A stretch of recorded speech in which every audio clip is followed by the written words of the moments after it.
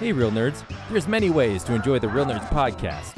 You can listen to us on Stitcher, iTunes, and now Spotify and iHeartRadio. You can see what we're up to around town by following us at Real Nerds on Instagram. And if you want to send us your thoughts, you can email us at realnerds@gmail.com or call us at 720-6nerds5. Like us on Facebook at Real Nerds Podcast or tweet us at Real Nerds. And now on with the show.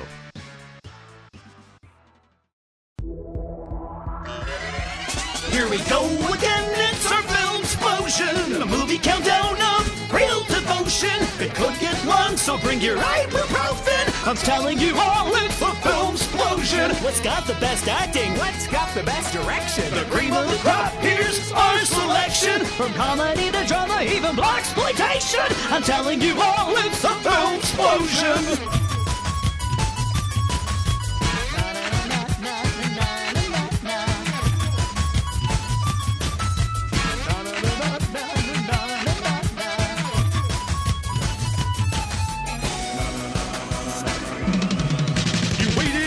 Hear what the nerds have chosen. I'm telling you all, it's the Filmsplosion. Filmsplosion! This is Real Nerds Podcast. We are the best movie podcast of all time. We're here in the beautiful Bug Theater. We are recording Filmsplosion 1993 with only the two of us. When's that ever happened? I don't think it's ever happened, has it? Just two people on a Filmsplosion, I think. Maybe our Nebcast years ago? Oh, for sure. Nebcast, yeah, definitely. But Filmsplosion? We create a list of our 10 favorite films of a specific year. Every year we do a retro Filmsplosion, and we do 4 of them. We do 83, 93, 2003, and 2013. Are we doing 2013 this year? Yeah, because, I mean, we've already done 2013 for our podcast. Yes, but we also did 2012 again last year. Yeah. And I was just wondering when we were going to changed. stop doing that. I didn't know. Probably once through is fine. I don't know. Maybe, because, eventually Are we we'll just going get to keep around on redoing them over and over again? I don't think we'll do the retro ones over and over again, but maybe 10 years from now, we do 2021 again to see how our tastes have changed. But sure. I think we're good on the retro ones. Yeah, no, I'm just curious. And we mostly repeat them to get the other nerds into it, but as you can see today... Yeah, it's just you and I. But, I was going through my Facebook memories, and James posted one 10 years ago about our 100th episode. And here we are.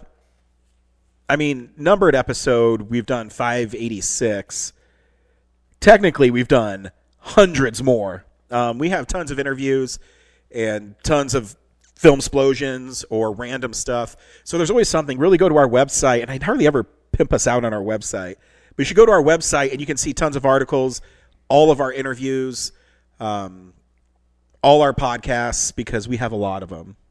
You have so much free content from us, and all we are is givers. Yeah. That's why we're popular with the ladies. We know how important it is for people to get movie-related content over 10 years. Like, yes. You don't stop that. You keep it coming. What I always give you props for, and myself, because we're the ones who are always here, is we've been doing this for 12 years now. Haven't taken a week off. Always have something. Always have extra content. The pandemic even couldn't stop us. We found stuff to do. We made episodes. And, I forgot to share it, but one of my favorite things, and now that we're in Filmsplosion 93, because this movie was released in 93, and you and I did this quote-unquote campaign to get Last Action Hero on 4K. And it worked. And what made it great was it was a write-in on Columbia's website where they said, hey, what movie do you want to see in 4K? And I was reading, it got like 35,000 responses. So it was super cool. And that we got it. And we also interviewed a stuntman from Canada who loved the movie too, that noticed our campaign, and he wanted to talk about Last Action Hero. So I'm just saying we have lots to do there. Anyways, a Filmsplosion, our 10 favorite films, we count them down. 93 was a huge year. I freaking love 93. So good. I had movies on there that I want. There's so many movies that I could put 5 through 10. And I was just hoping that somebody put them on our list, and it's only you, so maybe not. But it's okay because there's so many great movies. We did get a lot of people writing in, and we'll share those. And I'm going to say, Brad, I think this is my favorite Filmsplosion logo. Yeah? The Jurassic Park one is just cool. I don't know if I'm nostalgic for it or whatever, but it just looks cool. And it's the font. It's the T-Rex skeleton. Yeah, whoever graphic designed the original Jurassic Park did a bang-up job, and I just stole from it. Well, because, it's one of those things like the Indiana Jones font that as soon as you see it, you know exactly what it is. Mm-hmm. And iconic. Yeah, it's so it's very cool. Yeah. Did I miss anything? Yeah, once again, these are our favorite films, not critical darlings. These are what... Some might be. Yeah. There's a little crossover there, but for the most part, we do this not to make like an Oscars list. It's to make a list of the movies that inspired us and keep us entertained after all these years. Yeah, and I think it's one of my, and you know this about me, is I don't like being really pretentious with my lists. I always have some dramas on there because you can't ignore great film. But for me, I like the thrill ride of films. I like the adventures. I like the action movies. If you go to our website, I have my 150 favorite films that I'm working on right now, and you can see there's really no rhyme or reason to my list. I don't usually favor one genre or another. It's just movies that captivate my imagination. And this year specifically really captured my imagination. And I was really excited to do this list. I'm so much more excited to do this list than 83. Oh, I mean, night and day. Complete 180. Yeah. Yeah, I've been waiting to do this for a long time. And yeah, just one of the few lists where I look at it and go like, I really want to get this on there, but there's not enough room. Yeah. Yeah. I remember some inside baseball is Brad makes these great DVDs. And so I send my list to you early so you can plan them out and make the Blu-ray. And in 83, I'm like, okay, I got 10 films. Woo! In 93, I think I started with 36, where I said, you know what? I've seen these a lot of times. I love these movies. And to whittle it down was really hard. But I made it the films I like the most, or my 10th. I learned this from James, that I have a ringer. And just because I wanted to talk about it, because it's so fucking batshit crazy. So we're going to trade off. Brad's going first with the T-Rex footprint. So Brad's going to introduce his 10th film. We're going to play the trailer. Then Brad's going to talk about why it made his list. Brad, kick off Filmsplosion 93. So yeah, my number 10 is maybe actually the best movie of the year, but yeah, I'm going to put it at number 10. Sorry.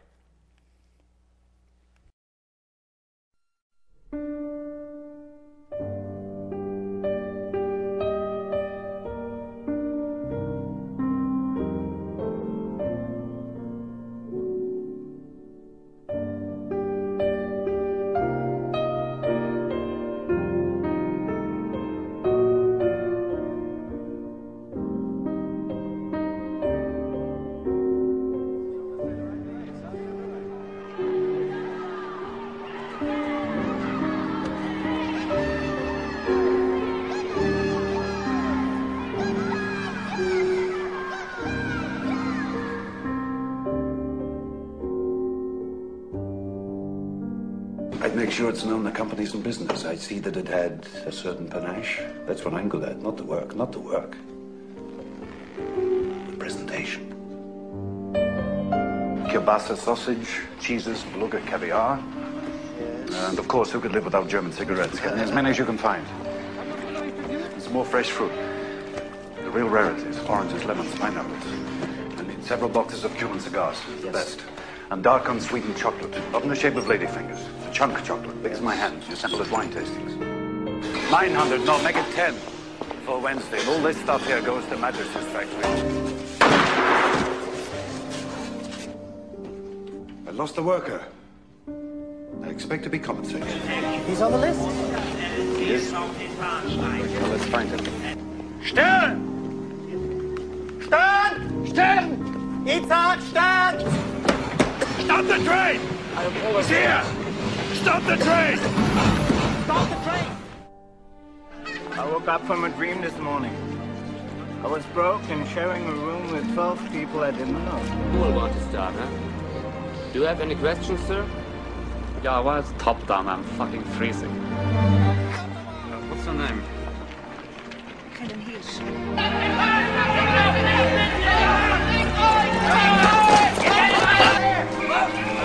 Your time, Jude! Deine Papiere, Jude! Deine Papiere, Jude!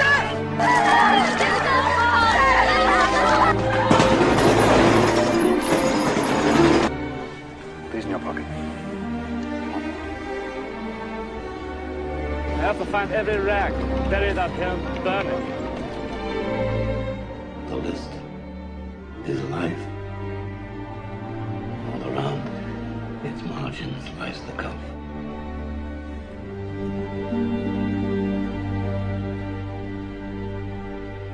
So yeah, my number 10 is Schindler's List.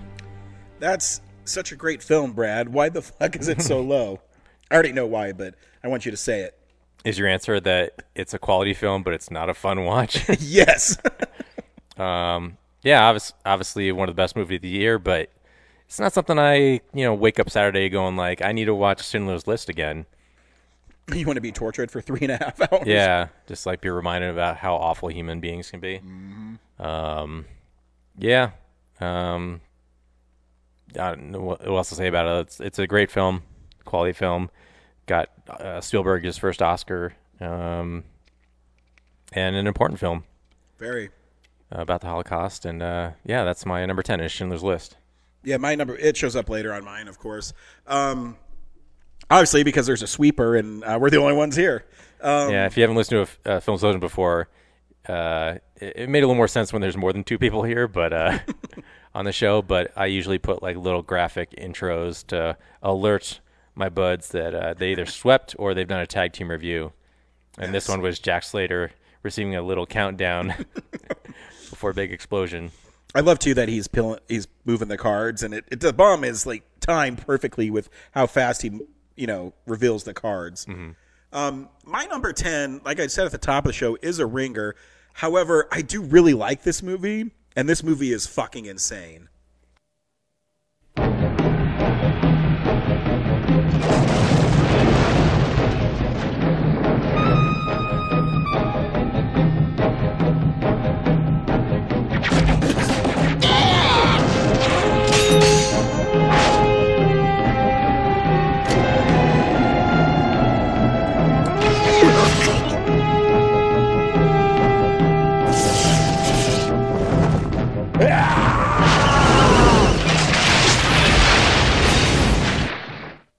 誰も私には近づけぬ。近づく者は殺す。誰もが遠くでバラード。今日も聴いている。さまよう心を抱き寄せる。風のように。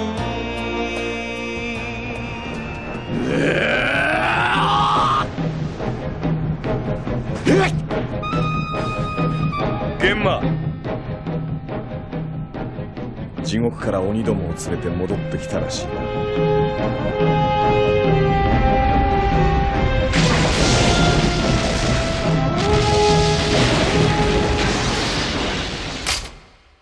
ここらでやめとくのが手だ。 All right, a tag team review early on. My number 10 and Brad's number 9 is Ninja Scroll, which is a totally badass anime. And I put this on here because I remember renting the VHS with my friend Brandon. And I don't know why we got it. I was never an anime person. But because even like the box art isn't like that cool. It might have been when I read the back and it's a ninja versus demons. And I go, okay, I'm on board. Demons, you say? And I remember watching it just being... I've never seen it in animation before. I mean, there's tons of nudity. The violence is super over the top. Very graphic. But the story is still badass. It's literally this guy who goes around killing fucking demons. And each demon is unique. So to me, it feels like like a fighting video game where each level has, you know, a unique fighter. Boss, yeah. And, you know, I always remember the scene where the big rock demon Tasai is chasing him, and he gets pissed, and then the super effeminate demon goes, "Let him go, Tasai." And the big rock goes, "I'll kill him." Yeah, it's awesome though, because the hero Jubei, he also has to learn each of these demons' weaknesses because they each have one. Like the dude who can go in shadows, the snake lady. One dude's made out of stone. Yeah, dude, it's super cool. Why is it on your list? It's one of the first. It might be the first anime I saw. Adam introduced it to me, and yeah, the graphic violence and the animation quality is just amazing. So, yeah, special place in my heart for Ninja Scroll. I haven't seen it in a while, so as you're talking about it, I'm starting to remember things about it. Yeah. But definitely a classic. And they, you know, I don't see a lot of like graphic hardcore animes anymore. Yeah. Everything's like a lot more light and fun. Did they even make a sequel to it? They did. There was like a TV series. Really? And I think there was a full movie, but it wasn't on the level of this one. Because I was shocked. I mean, I guess I've never looked. Because to me, it seems... So if I knew about it and you knew about it, it seems that everyone knows what Ninja Scroll is. There's a point in the 90s where manga like distributed anime, like all the hardcore animes. And so like this and Ghost in the Shell, like it was part of this collection of just stuff we hadn't been exposed to before. Yeah, you know, but this is so much more visceral. Like I think Ghost in the Shell is a great movie, but this is like so much more visceral. And I try to convey this to Corinne because she's always trying to get me to watch anime, and I was supposed to see one with her this week, but my wife was in New York. I was too all over the place. And I try to tell her this is the kind of anime that I like. And then I realize that there's not very many like it.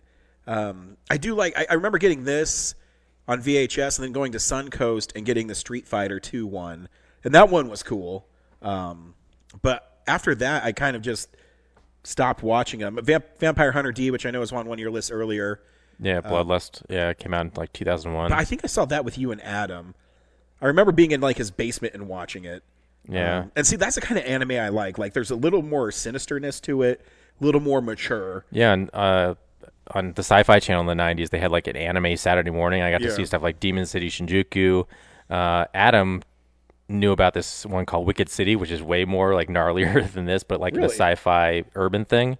And we finally tracked it down at like, they had the VHS at Suncoast for like, you know, $30-$40. Oh, yeah. And yeah, that's badass too. Yeah, you get to see stuff like a woman have sex with a dude and then transform into a giant spider with like a vagina with teeth type thing. It's it must have been an early 90s thing with this kind of anime.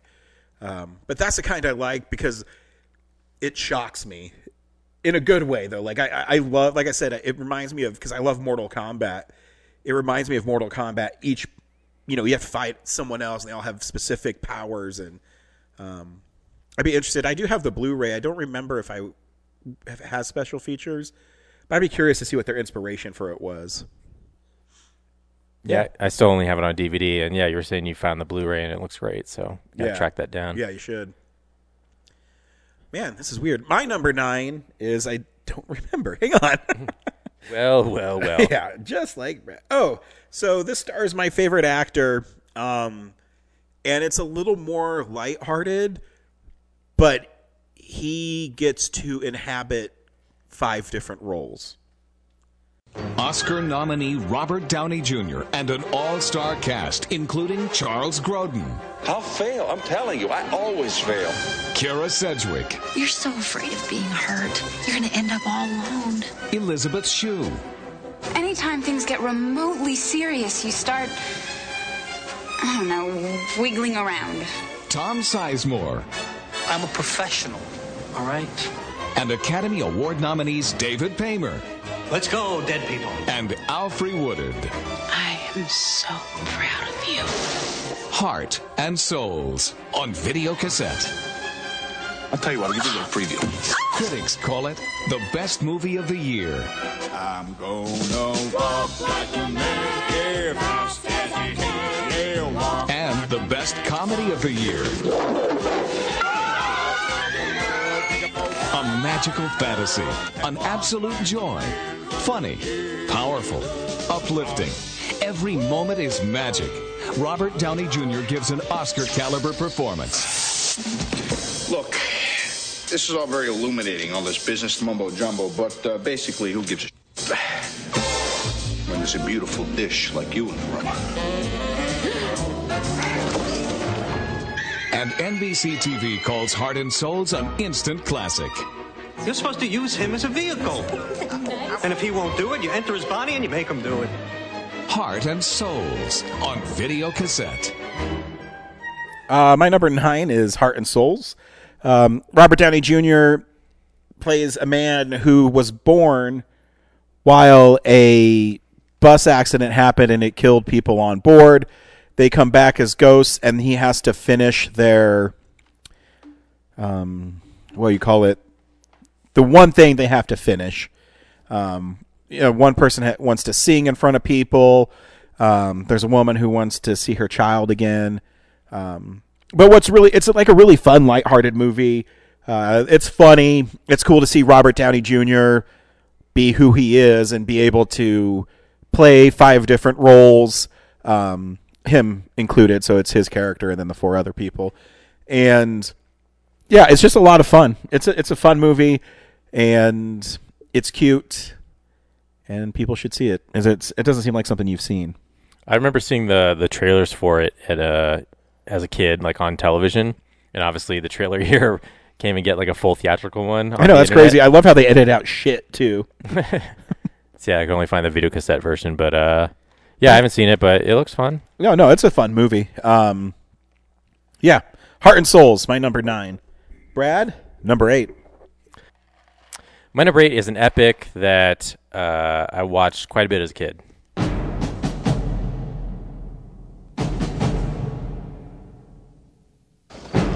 I've done my share. We all have.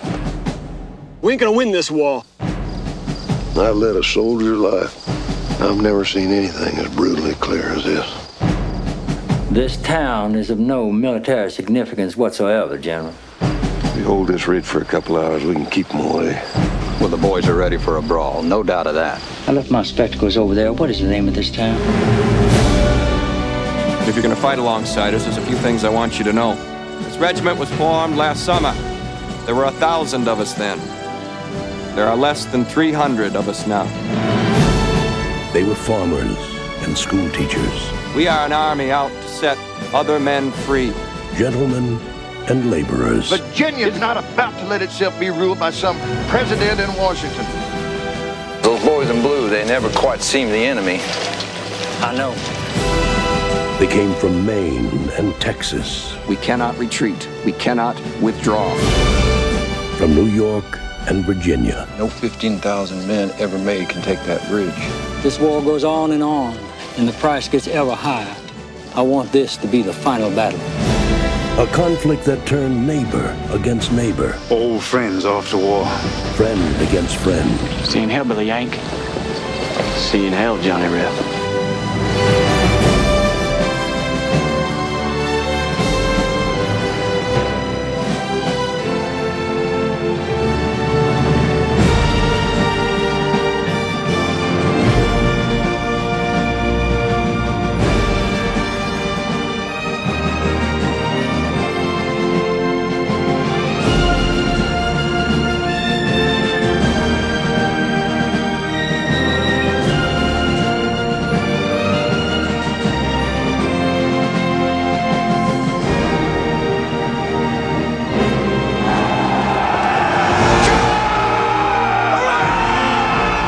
Faith made them soldiers. War made them brothers. Courage made them heroes.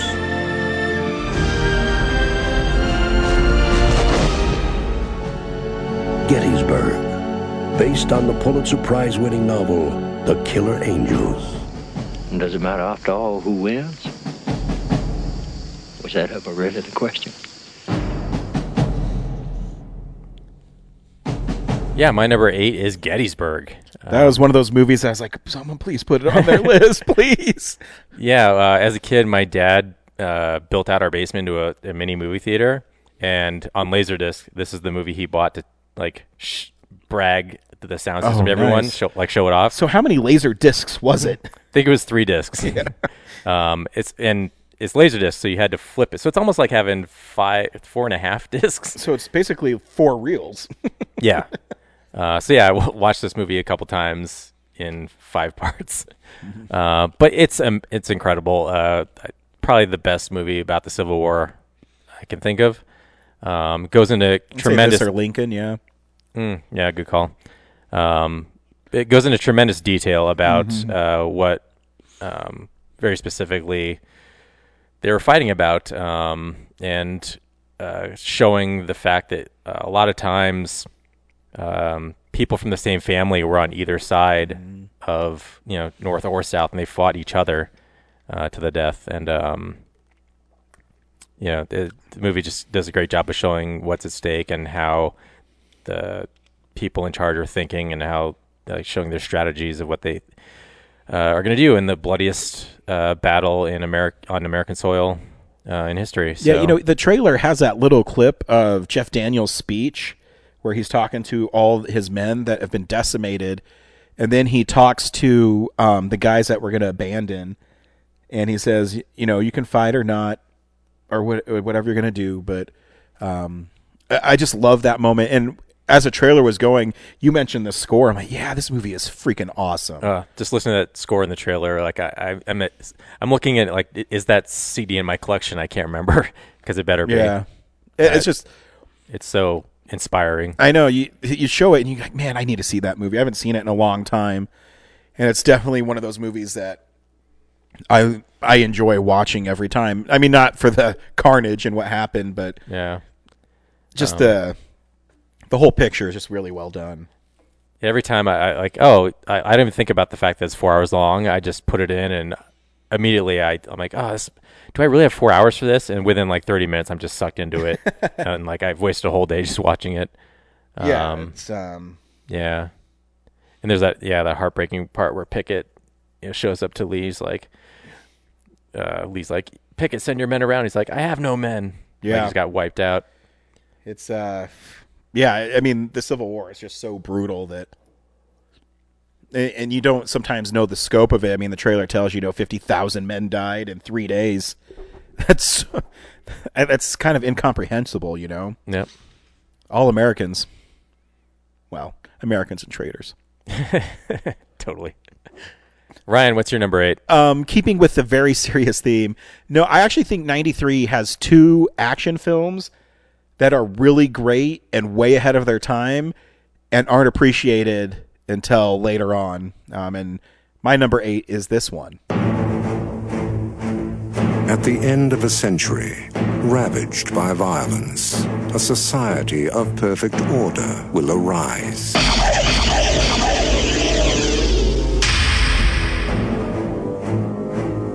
Criminals will be frozen and reprogrammed in cryogenic prisons. The prisoners are ice cubes. Their criminal instincts are being reprogrammed as they sleep. Aggression and deviant behavior will be totally eliminated.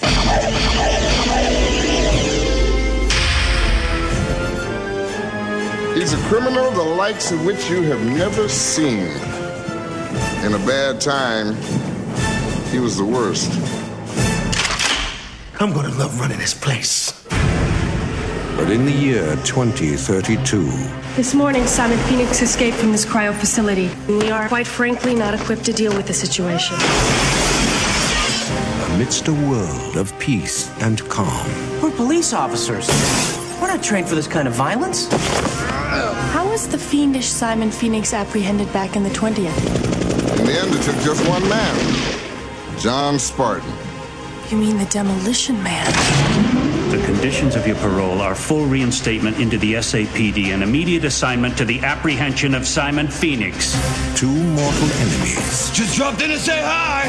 From another time. Pass is over, John. Time for something new and improved. Oh, hell. Will be unleashed on a future that isn't big enough for the both of them. Sylvester Stallone, Wesley Snipes, Demolition Man.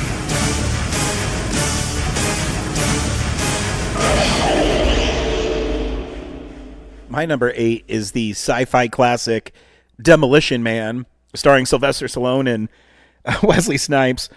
Sylvester Stallone is a wrongly accused police officer, and Wesley Snipes is like his mortal enemy in the 90s. They're both sentenced to be cryogenically frozen, and the premise is you can reprogram people's thought process.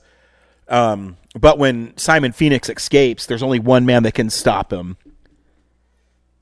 Only one man still alive who thinks like him. Exactly. So Sylvester Stallone is unthawed, and he's a man out of place. So it takes place in 2032, San Angeles, because Los Angeles has been devastated by an earthquake, and now San Francisco and Los Angeles have merged into one.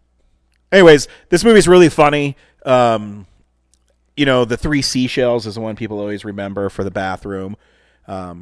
And Taco Bell wins the restaurant wars. It's the only restaurant available. And it's just a funny movie. And I remember playing the Sega Genesis game all the time. And it's another nostalgic one that I just grew up loving. Remember when every tentpole movie came out with like a brawler video game? Yep.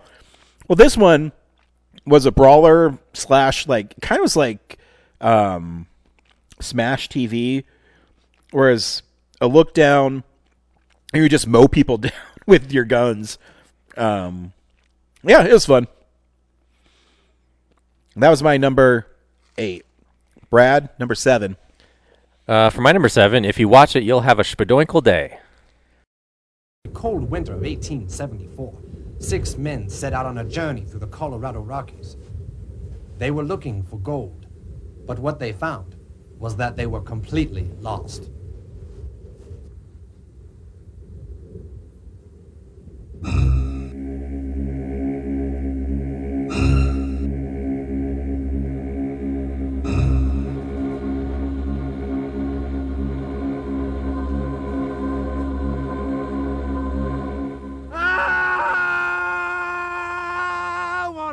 About it now. Yeah.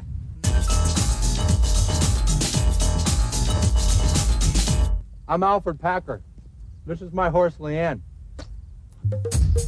In the tradition of Friday the 13th, Part 2, and Oklahoma, comes the first intelligent film about cannibalism. Gross, Packer. So let's build a snowman. We can make him our best friend. We can name him Shannon Wilson Bell. We can make him tall, or we can make him not so. I'm shatterproof. There's nothing you can show me. I'm still standing tall, so you all can blow me. I'm shatterproof. Yeah, my number 7 is Cannibal the Musical.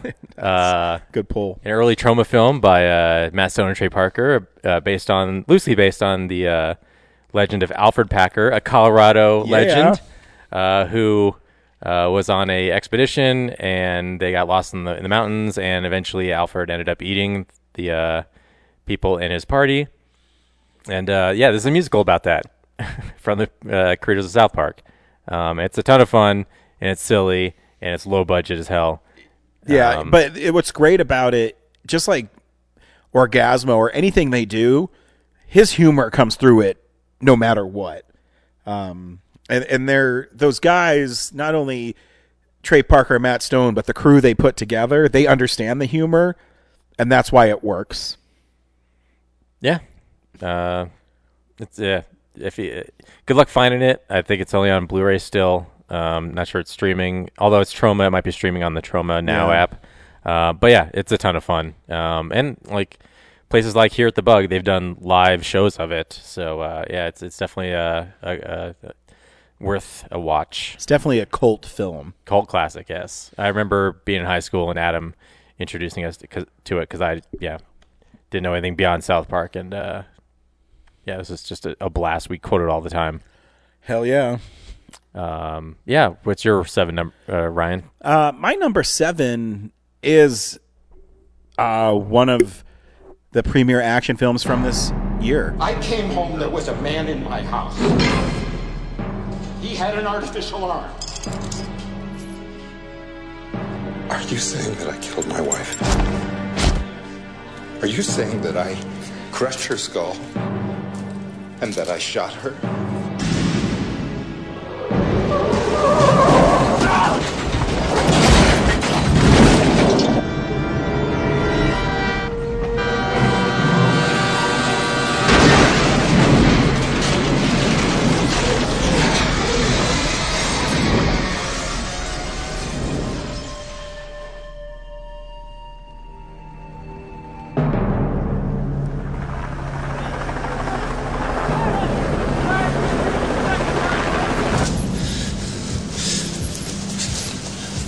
Ladies and gentlemen, listen up. We have a fugitive that's been on the run for 90 minutes. Average foot speed over uneven ground barring injury is 4 miles an hour.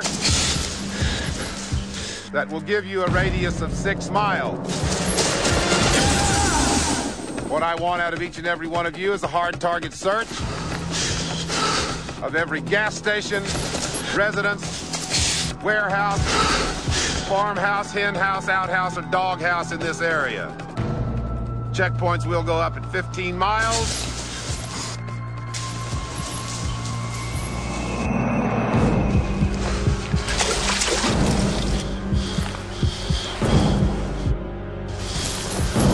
Your fugitive's name is Dr. Richard Kimball. Go get him.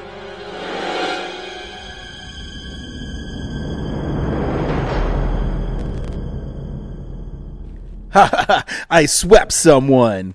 Who could it be? My number 7 is The Fugitive with Harrison Ford and Tommy Lee Jones. One of the most iconic action movies from 1993. What I love about this film is there's the intrigue behind it, of course, the mystery of the one-armed man, but also it has this like propelling force behind it constantly where Harrison Ford is trying to constantly outsmart Tommy Lee Jones, and Tommy Lee Jones is such a good agent that he's kind of right there. And so there's this cat and mouse game that is constantly going on throughout the film. And I mean, it's so iconic that, I mean, there's so many movies, TV shows, cartoons that have done the plunge off of, from the sewer pipe into the water. And, I mean, I don't know. I just can't say enough about how iconic it is and how entertaining the movie is. I will later. Perfect. Brad, number 6. My number 6 is also a great mystery.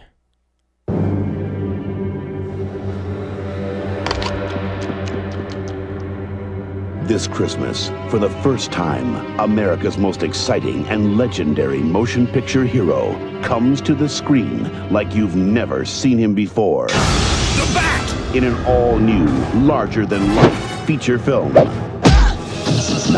the Dark Knight confronts his newest and most menacing villain. Your angel of death awaits. The Phantasm. I want you. And faces his greatest danger. Can't be too careful with all those weirdos around. A soaring new adventure. Batman, Mask of the Phantasm. The animated movie. Coming for a Christmas you'll never forget. Yeah, another tag team review. My number 6, was it? Yeah. Yep. Is Batman Mask of the Phantasm. Your number 5? My number 6 too. Oh yeah, same. Yeah, it's same weird when there's only 2 of us. I know. I'm just totally thrown off by the arrangement of this thing. Yeah, Batman Mask of the Phantasm, the only animated feature based on the iconic 90s Batman animated series. I didn't appreciate it in 1993. Like I was thrown off. Like I had a very linear, didn't understand Hollywood, where. I got Batman Returns live action stuff, and then Christmas '93. Suddenly, there's this animated feature in theaters.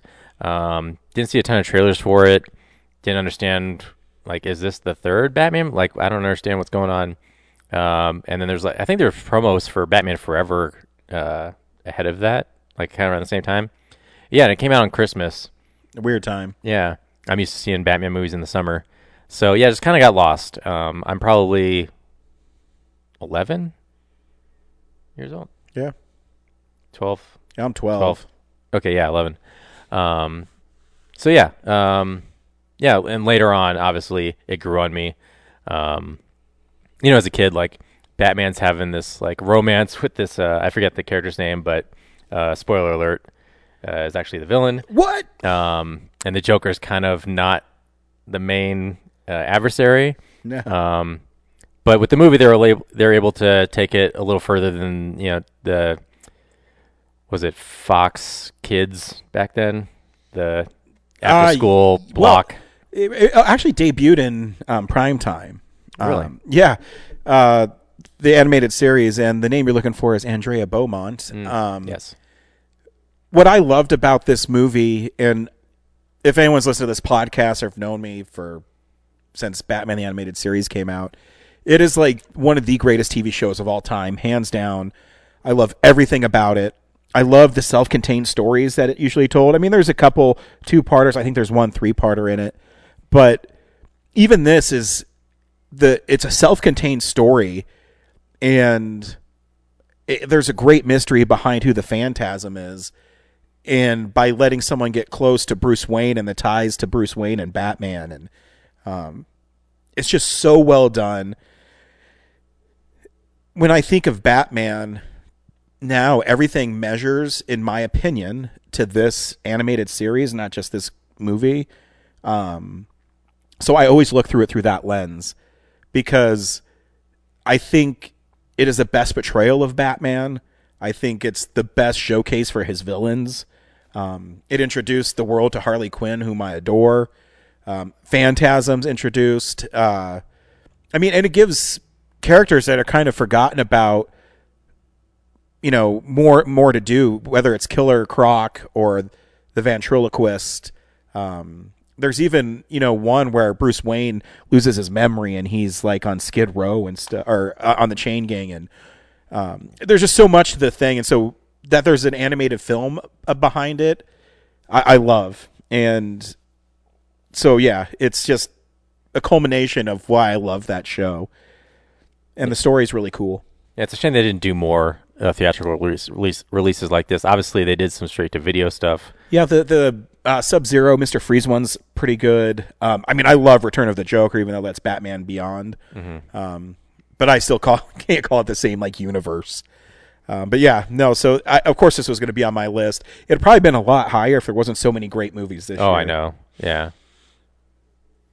Yep. So, Brad, number 5. All right, don't hate me. A great classic comes to the screen. Stay thy hand, fair prince. Who said I'm fair?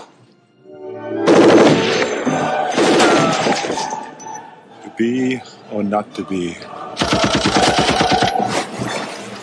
Not to be. Columbia Pictures is proud to present the screen's greatest action hero, Jack Slater.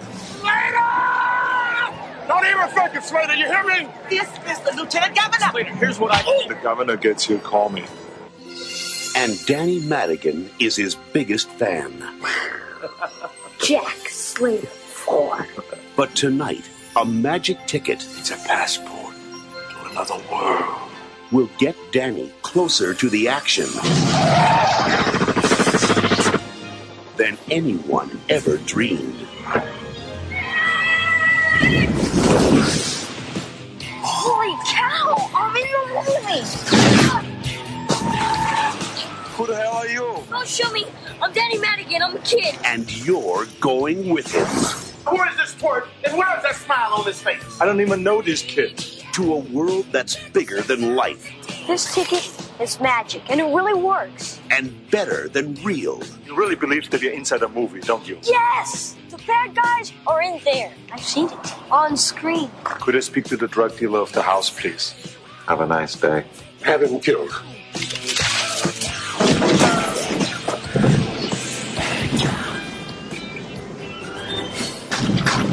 This summer, it's head-on thrills. I have killed people smarter and younger than you. Head-first excitement. I hate when it happens. He's got the ticket! Now I possess power. Real power. He's going over to my world! In this world, the bad guys can win. The door must still be open, come on! If I go, how do I get back? And it's coming at you from both sides of the screen. Where am I now? This isn't the movies anymore, Jack. Please be careful. Things work different here. Damn it, it hurts. Arnold Schwarzenegger is Jack Slater. No! This hero stuff has its limits. And Jack Slater is... Everybody down! Now! The last action hero. The big ticket for 93. I'll be back. Ha! You did not gonna say that, did you? That's what you always say. I do?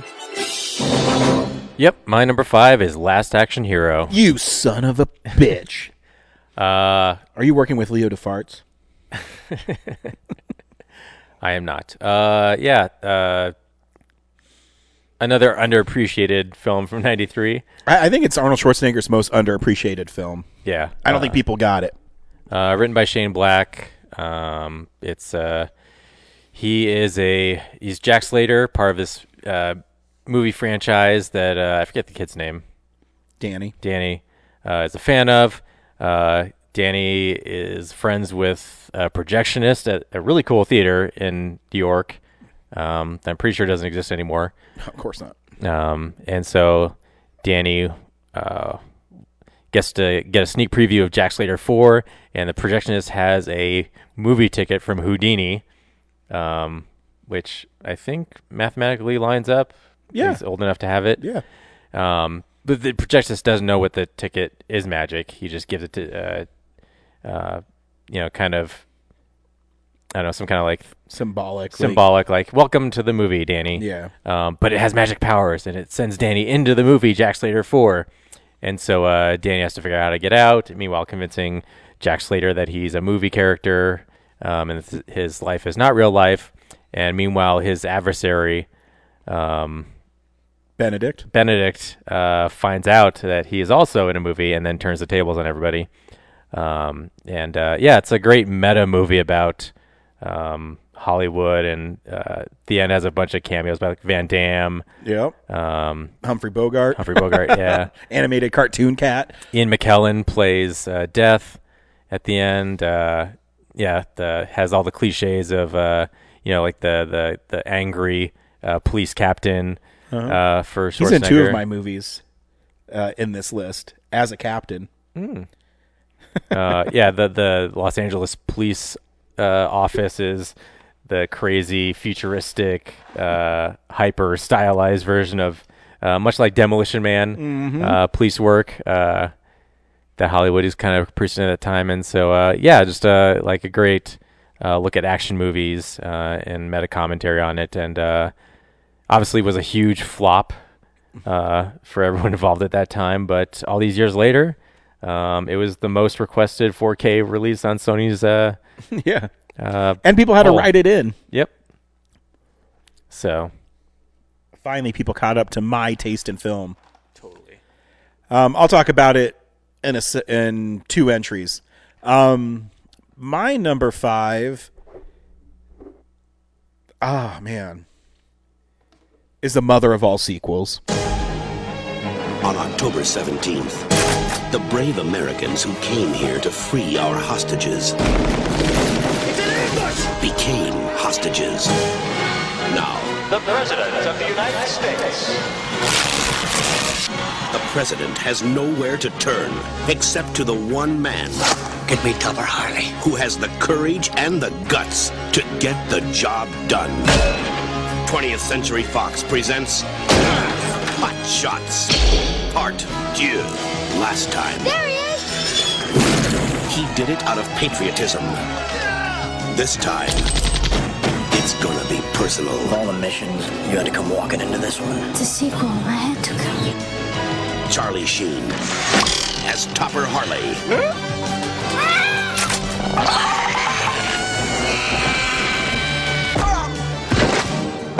He's a man torn between the woman who wants him. I'm putty in your hands.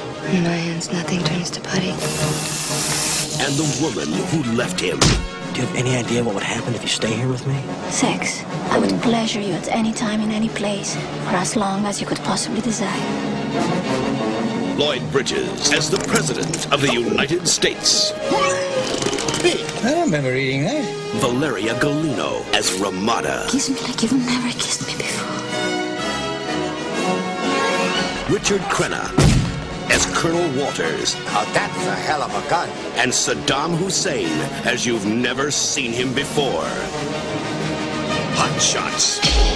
Part 2. Directed by Jim Abrams. Keeps going and going and going. Yes. War. It's fantastic. Yeah, my number 5 is the cinematic classic Hot Shots Part 2. Topper Harley is back, but he is convinced to come out of retirement at a monastery by Richard Crenna, reprising his role basically from Rambo.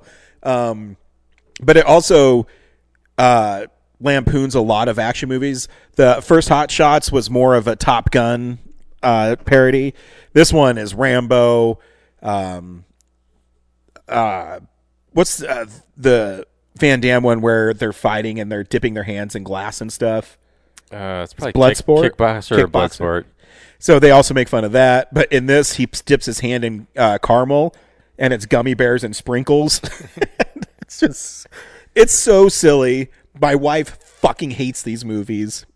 I have another one on here that I quote all the time that I think needs to be seen by more people.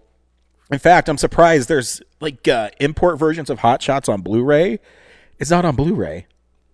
It seems like a perfect double like bill for Shout Select, where it's just totally silly. And you put 1 and 2 on the same exactly. package. Yeah. That's what I'm saying.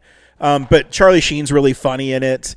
It has my favorite stupid line in any movie of all time, and I've said it many times, but I'm going to say it again because it's now I can put it on a Filmsplosion list, is Topper Harley sitting on an airplane and he's reading a book, and Ryan Stiles plays like the guy who's in his like group, and he comes over to him. He says, "Improv guy." Yeah. Oh. And he says, "Hey man, what are you reading?" And he says, "Great Expectations. Is it any good? It's not all I hoped for." It's so fucking stupid, and I laugh so hard every time it happened. And I showed my kid this movie like 2 weeks ago, and my wife was watching it too, and I could not stop laughing. And she just says, "That's really stupid." And I said, "I know, and it's funny, and that's why I love this movie." So my number 5 is Hot Shots Part 2.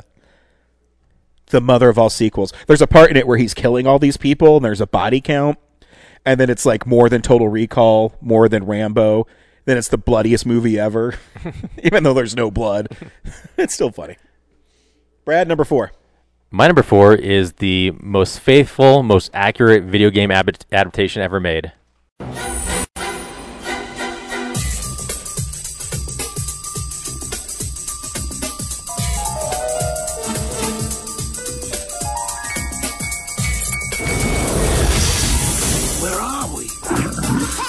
Feeling we're not in Brooklyn no more. Luigi! Benji! You better not hurt us! They're brothers. They're plumbers. Oh no! Mario! Luigi! They're on the trail of a kidnapped princess and a mystical meteorite. It's incredible! That gives anyone who possesses it the power to rule the universe. Get me the rock! Come and get it, lizard breath! Now, they must rescue the princess. Luigi! escaping. And make it safely back. Later, alligator. To our world. Are you alright? Before time runs out. Shoot him! Look out, Mario! Get him! Yes! No, stop! Gotcha. No, not again! Super Mario Brothers. This ain't no game. So yeah, my number 4 is the cinematic masterpiece, Super Mario Brothers, the movie. Used to be the only Mario Brothers movie up until a couple months ago. And I think it's a ton of fun. Yeah, it is absolutely not faithful to the game. It definitely not what you'd expect to see made. But again, this is 1993. Couldn't just make a CGI whatever you want at the time. It's funny though, a lot of the advertisements did say like mind-blowing special effects because of all the disintegration things that are going on, and they had like the animatronic Yoshi. And yeah, the only thing stopping it from being the hit of the summer was Jurassic Park. That crushed it. That's not what stopped it. I still cannot believe you like this film. This film is so bad. It's so much fun. No, it's not. I recently read an interview with John Leguizamo, and he said him and Bob Hopkins would get drunk before every take, and because the directors treated people like shit, and that the script was garbage, so they're like, "Fuck it, let's just get drunk." Yeah, I mean, I'm not saying the production wasn't problematic when they made it. It has 2 directors, ton of script rewrites. But this is your chance, Brad, to defend it. The undefensible.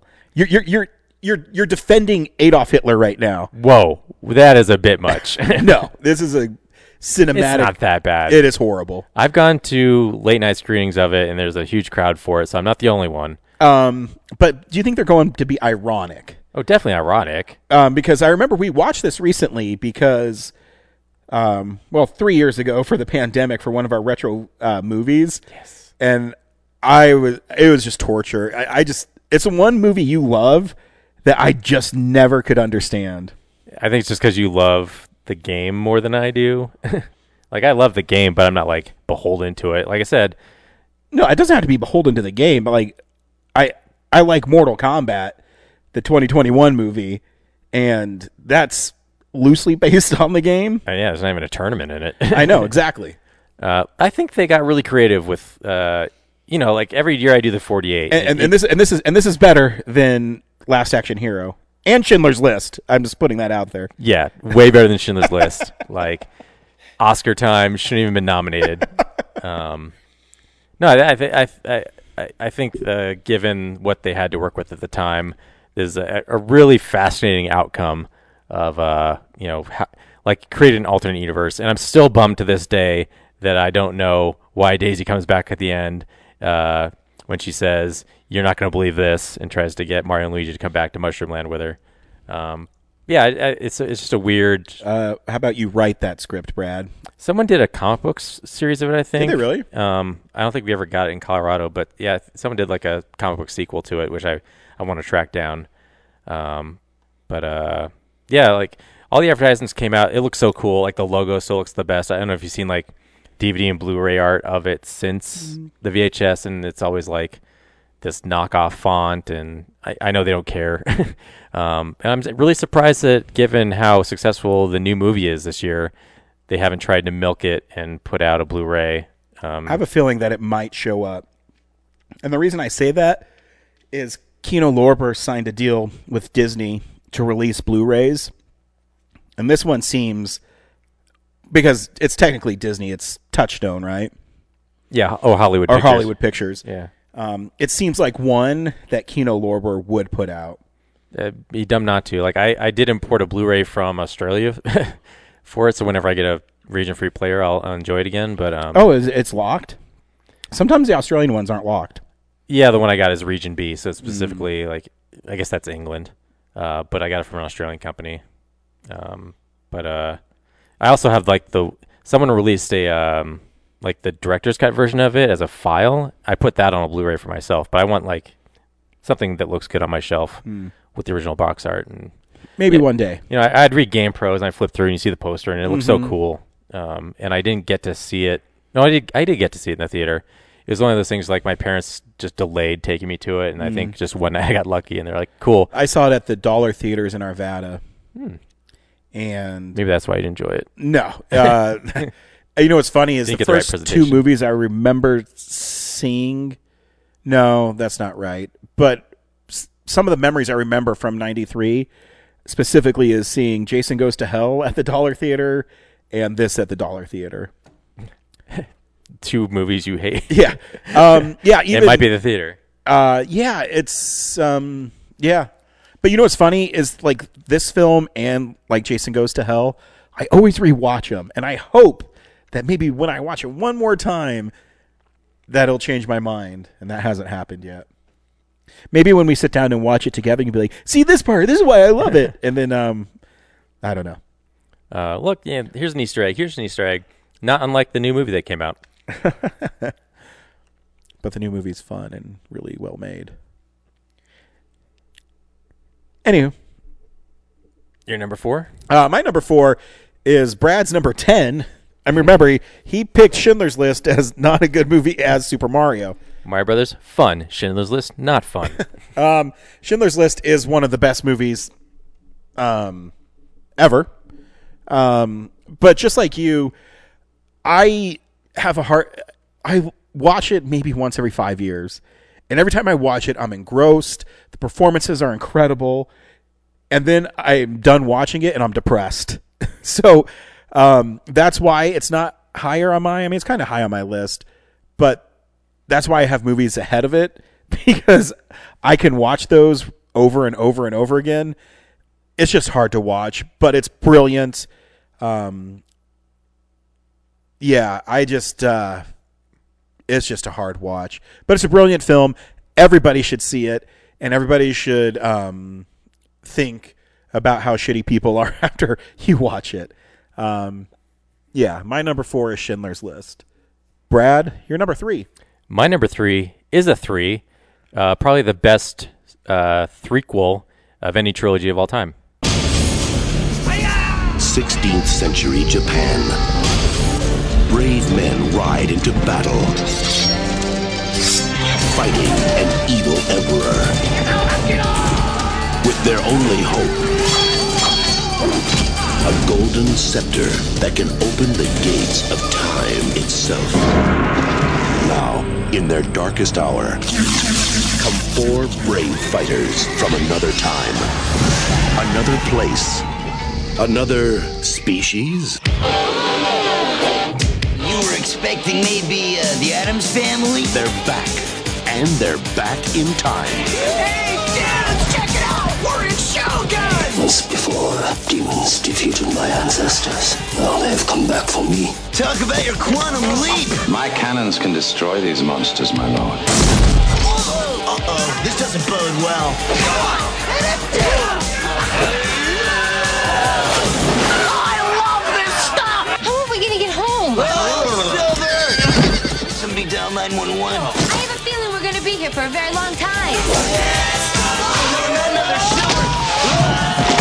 This is the worst rescue I've ever had. I think I swallowed a frog. I hope it wasn't an ancestor. New Line Cinema presents A Legorama. Sweet! the 4 greatest turtles Hey, all right. It's not just a job, it's an adventure. ever to go down in history. It's just your ordinary time travel equal mass displacement kind of thing. Kids. Teenage Mutant Ninja Turtles 3. Help, I'm a turtle and I can't get up.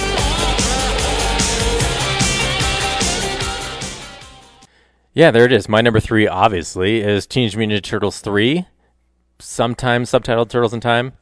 I think it's a lot of fun. I actually think it gets a bum rap. Yeah. And it's a really fun movie. The turtles look great in it. Well, you think so? I think that like their costumes look It's cool. literally the same costume. They just changed the color of the mask, whereas the other 2 movies at least had little nuances to them. Yeah. I think they look good. Maybe it's because I just like the dude in the suits. Yeah. I didn't get to see this one in the theater. I had to wait for it on VHS. When we were like on a trip to the Seattle or something, I bought it like in a grocery store, like on the trip. Was this one? Did the VHS was it FHE as well?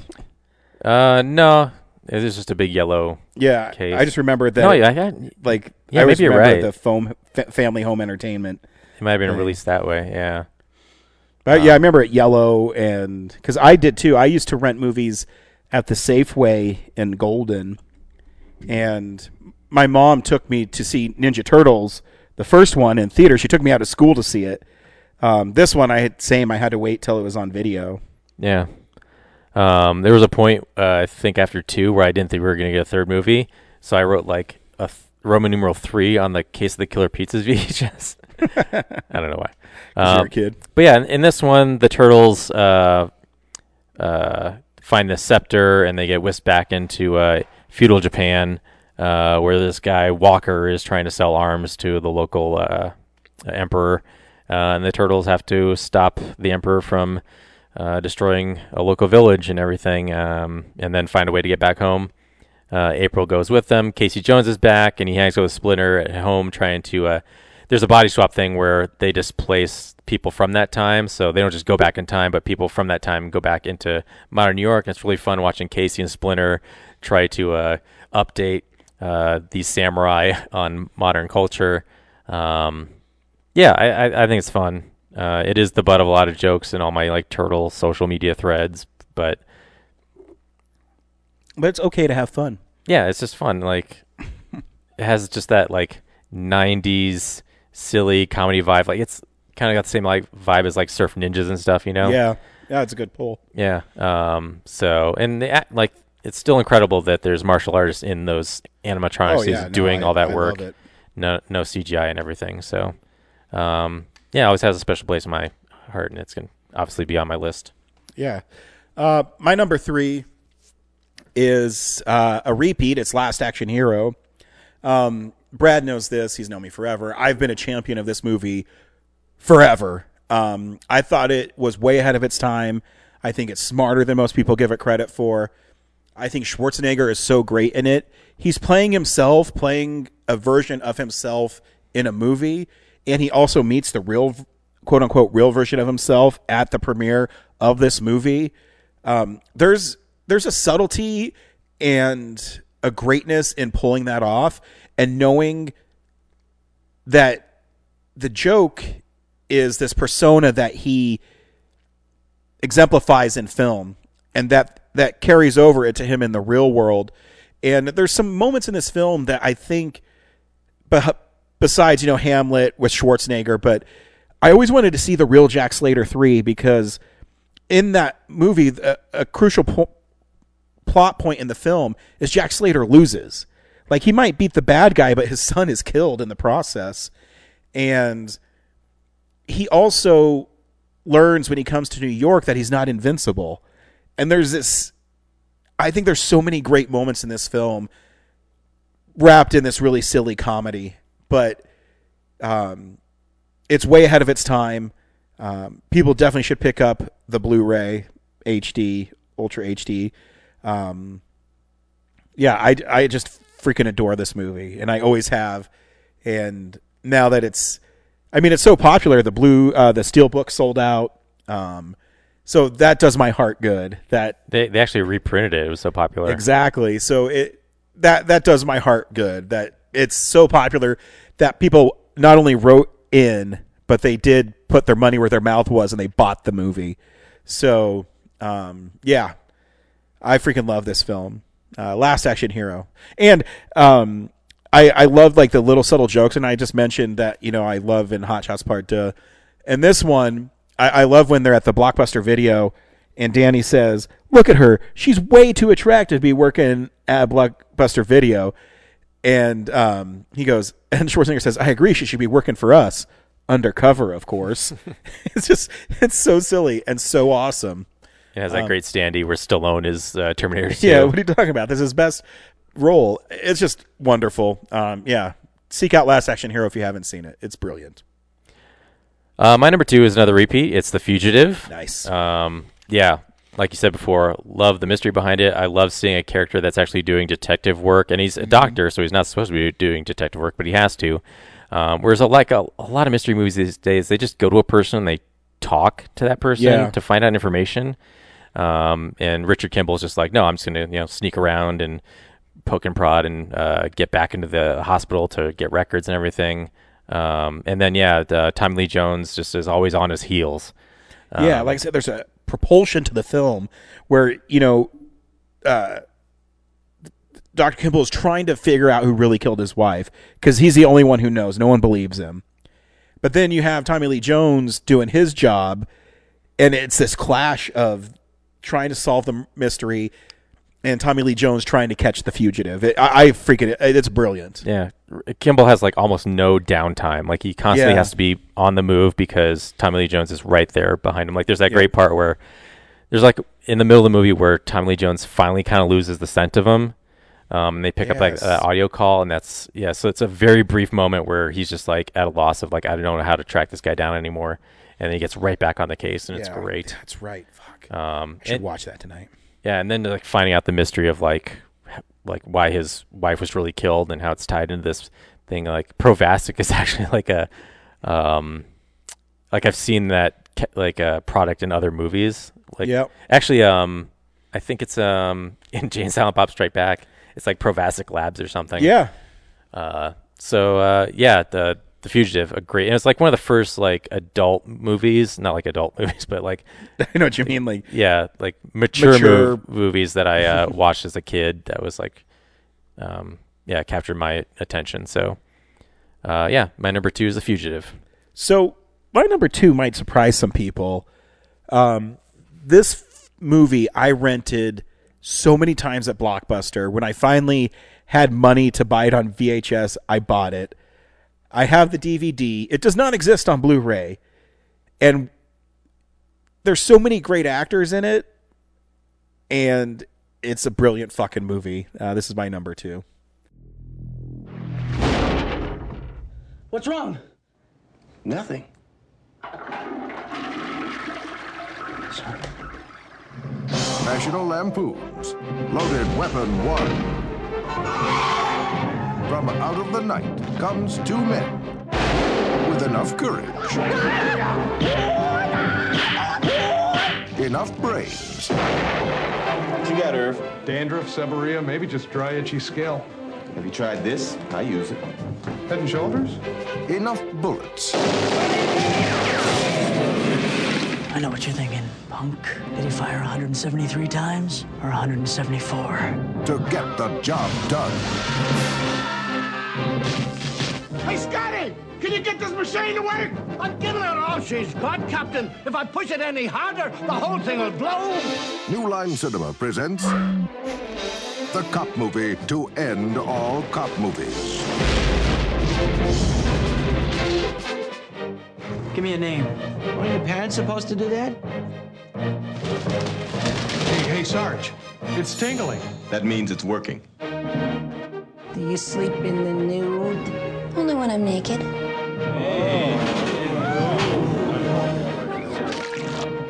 They know never to screw with me. Wilderness girls. It's just a big checkout. Come on, level with me. It's not bad. You'll be fine. You'll be back on your feet in no time.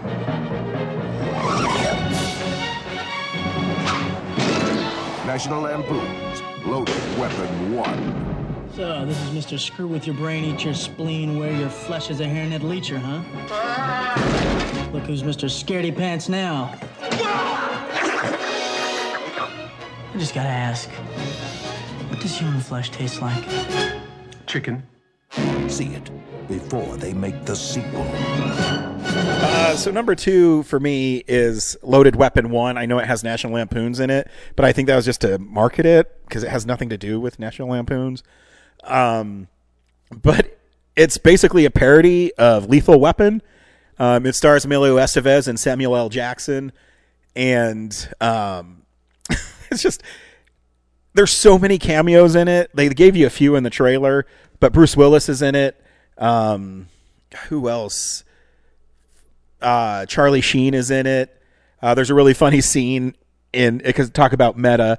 So Emilio Estevez and Charlie Sheen are brothers, and there's a part where he's trying to disarm this bomb, and John Lovitz comes up to me and says, "Isn't it weird how your brother was doing hot shots and now you're doing this?"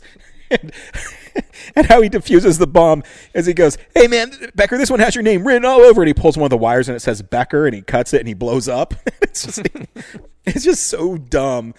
But my friend Brandon and I watch it all the time. We quote it all the time. It's silly but awesome. Dennis Leary is in it. William Shatner is in it. William Shatner also has one of my favorite lines. He's a drug dealer, and he says, "If you wish to do business with me, then half payment is due today, half tomorrow, and half on delivery." And it's so, like, just little things like that I love in movies. And yeah, it's just funny. There's a part where there's this torture wall, and it has like a mace and a whip, and there's a Howard the Duck video cassette on it too. And you have to see it. It's so funny. It's so silly. And I think it might be on HBO Max right now. It might not be, but I keep on hoping that that's another one that will be on Blu-ray someday. But obviously I'm not holding my breath since that's only on DVD, and I think the DVD came out in 97. It is one of those Snapcase ones. That's how long ago this has been before it was released on home video. I just noticed Vacation was 83, and Loaded Weapon, National Lampoon's Loaded Weapon, 93. Yeah. Yeah, I'm not sure why National Lampoon's is in the title. It's not written by that team? I don't think so. But, yeah, I love that movie. Yeah, it feels more like a Naked Gun movie, but it's not National Lampoon's Naked Gun. Yeah. It is like a Naked Gun movie. It's a little more, I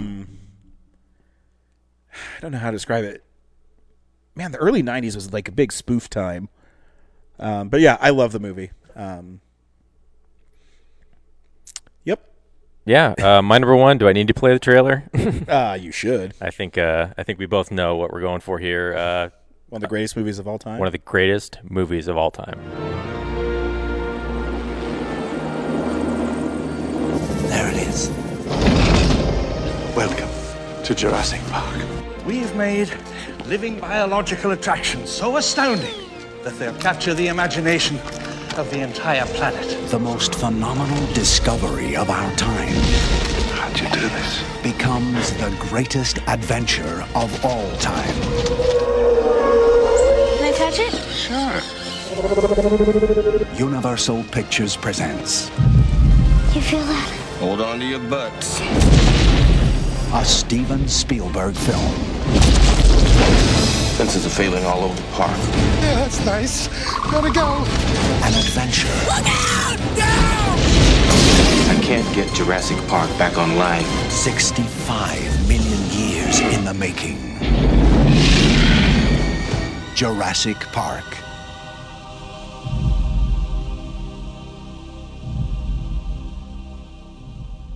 Yep, so there it is. Obviously, my number one, also your number one. Of course. Jurassic Park ushered in a completely new era of filmmaking. Oh, it is so astounding, that film. And even watching it, I watch it maybe once a year. Even watching it now, the CGI holds up. And I think it's because Spielberg was so good at integrating the practical effects with the CGI effects, and only using the CGI when, the T-Rex is walking or running or far away. Yeah. But I mean, because there's a lot of close-up practical dinosaurs in it, which is great. I remember seeing this in the theater. My dad took us because my dad likes movies a lot, but he's not a big I go to the movies type of person. But he loves Star Wars and Indiana Jones. So anything I think Spielberg kind of related, he's on board. So I remember him taking us to the Colorado Continental, and we went on the really big screen they had there. And I'll never forget, we were right in the middle. My dad was like on the end though, and it started. I was just immediately transformed, and about 45 minutes in, I look over, my dad's like asleep. And I can't even tell you how excited, because I love dinosaurs. I think all boys love dinosaurs. And seeing them come to life and seeing this film, and not only is the dinosaurs impressive, but I think the characters in it are great too. They each have their little moment at the beginning where Dr. Grant is explaining to that one kid about how dangerous a velociraptor is, and how it comes all the way back when the velociraptors show up in the film. I think is a stroke of genius. Yeah, and he starts out, being a character who's like, I don't like kids, and then he's forced into the situation where he has to deal with these kids and play the dad and save their lives by the end of the movie. And just a cautionary tale of like how dangerous it is to. The line from this, right? Or it's the scientists were interested in like, should they do a thing, or you didn't stop to think if you should. Yeah, you could. You didn't stop to think if you should. Yeah, that is an Ian Malcolm line. Yeah, like a great cautionary tale for science in general. And and you even get on Ian Malcolm's side too, where he's really eccentric, but when he's explaining to Dr. Sadler, when you drop water on your hand, it doesn't always go the same way. And he's telling the audience that just because these animals are in a pen or they're supposedly on display, you can't control them, because there is an inherent risk of bringing something that has long died. It's unnatural to bring them back. The film is freaking brilliant. Yeah. I love this movie. Every time I watch it, it's a lot like Jaws or Raiders of the Lost Ark for me. Yeah. Every time I watch them, I'm totally invested and I totally love them. And I never really think of it as a monster movie, but it's a monster movie. Oh yeah. Like, there's generally scary parts, like that whole Velociraptor in the kitchen thing is pretty intense. I remember being like 11 and just closing my eyes sometimes because it was so intense. And I think this is why Spielberg is always going to be one of my favorite directors, is because I remember him telling the story about Jaws, and in the original novel, the shark drowns, and he tells Peter Benchley, and he tells the producers at Universal, he's like, well, that's boring. And he says, I'm going to have, him shooting the tank and it explodes. And I go, well, that's not really what happens. Like, I don't care. It looks cool. And he does the same thing in here, and he mentions it in the making of Jurassic Park with the velociraptors. And when he puts his snout up and it goes, and the steam comes out, or the shot of all the computer code on the velociraptor. I mean, it doesn't really look like that. But what I love about Spielberg is, like, it doesn't matter. He knows it looks cool, and he knows that's going to be a cool shot.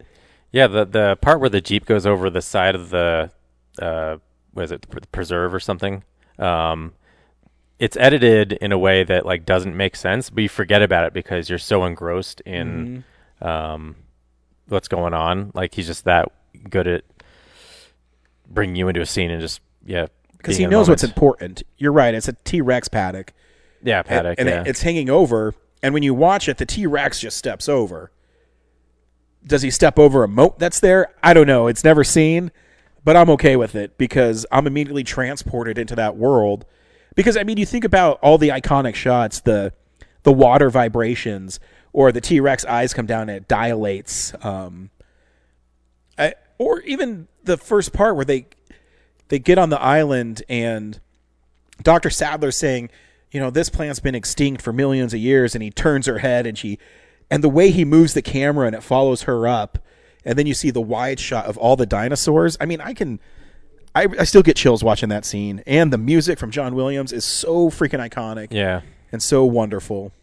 Yeah, I love this film, obviously. Classic. All-time great. 100%. So, we did get people writing in. Our real nerd mom, Carol, wrote in, and she says the following. Hey, real nerds, we had a great time at the Alamo seeing Guardians 3 the opening weekend. We bought our tickets when they first put them on the schedule, so it was great to see those characters together again. I agree. I said it last week. I think it's the my favorite Guardians movie. 1993 is another year that we didn't get to the theater much. Most of these movies were part of our Friday movie night tradition at home. I feel I explained why Schindler's List is not on my list. I have never seen it. When it came out, I was sure that it'd be very well done. I just not bring myself to see it. I knew the true story, and I just couldn't watch it happen. I'm pretty sure it would have been number one.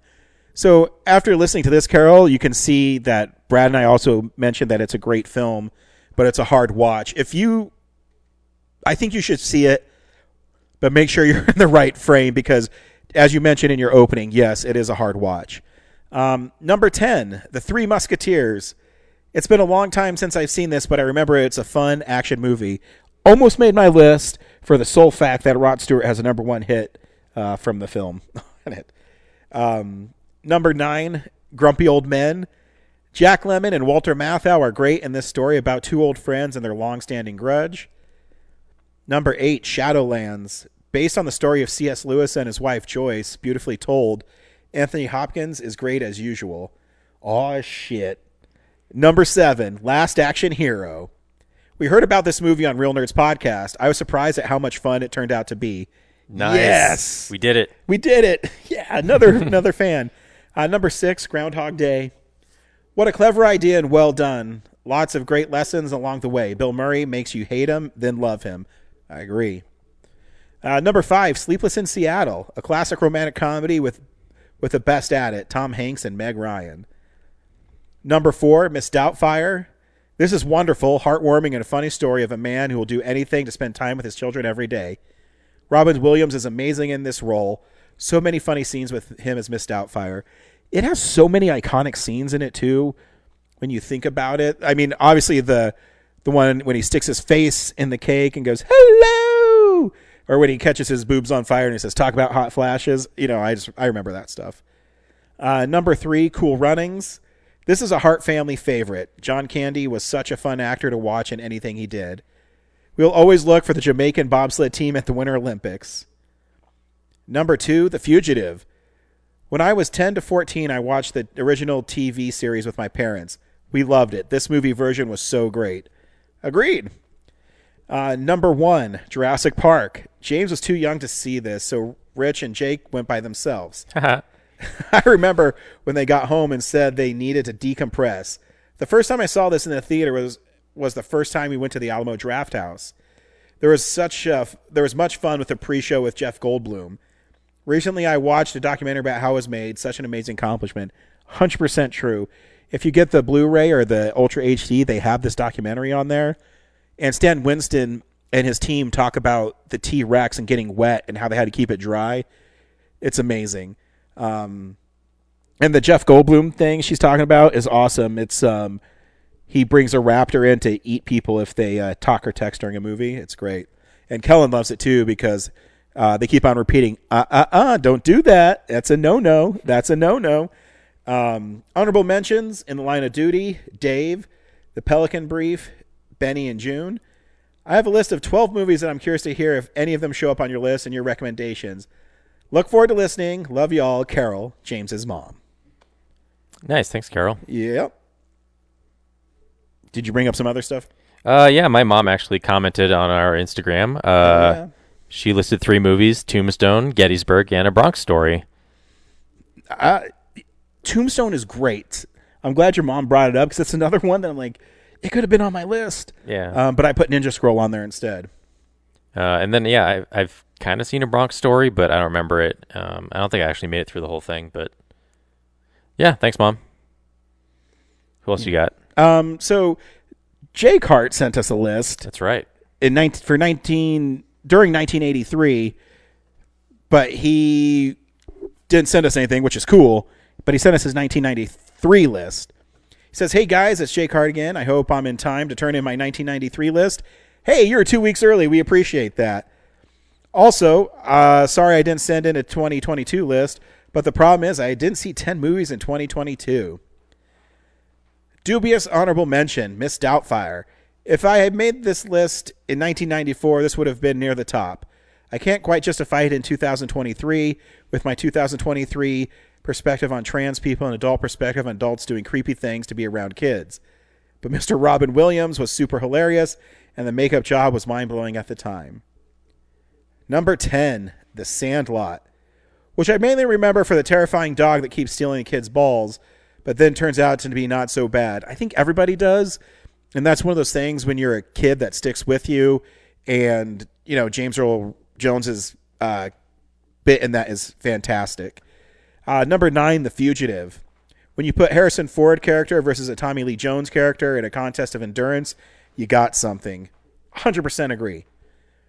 Number 8, Cool Runnings. For most of the 90s, this movie comprised everything I knew about Jamaica. Also, John Candy is missed. Number 7, Last Action Hero. A movie about our relationship with movies, a lampoon on all the dumb action movie tropes, and a magical adventure in its own right. Agreed. I love that all these people are writing in for Last Action Hero. It makes my heart do swell. Number 6, Groundhog Day. I could swear I've already included Groundhog Day in a Filmsplosion list. This was really interesting concept at the time, besides being a good comedy. It feels like a trope now because every single sci-fi or fantasy TV show made after Groundhog Day has an episode with a similar premise. Yeah, I noticed that a couple years ago, too, where people were caught in a time loop.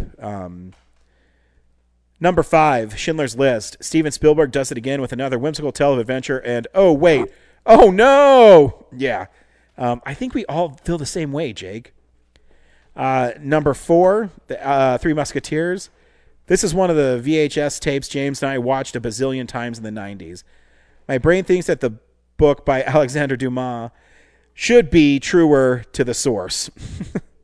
Number 3, Grumpy Old Men. It's like Home Alone, but with old people. Number 2, The Nightmare Before Christmas. The first mention of that one. Tim Burton's weird twist on Christmas classics is now a Christmas classic. My wife's favorite movie. Number 1, Jurassic Park. Duh. Also, you can let Steven Spielberg back in the house. Side note, Free Willy.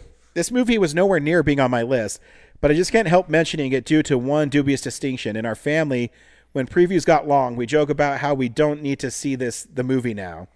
But Free Willy is the only movie I've ever seen where they give away the actual resolution to the actual climax of the movie in the preview. Specifically the part where the whale successfully jumps over the wall to escape. It's featured prominently in the preview. Not only is he right, but it's also on the poster.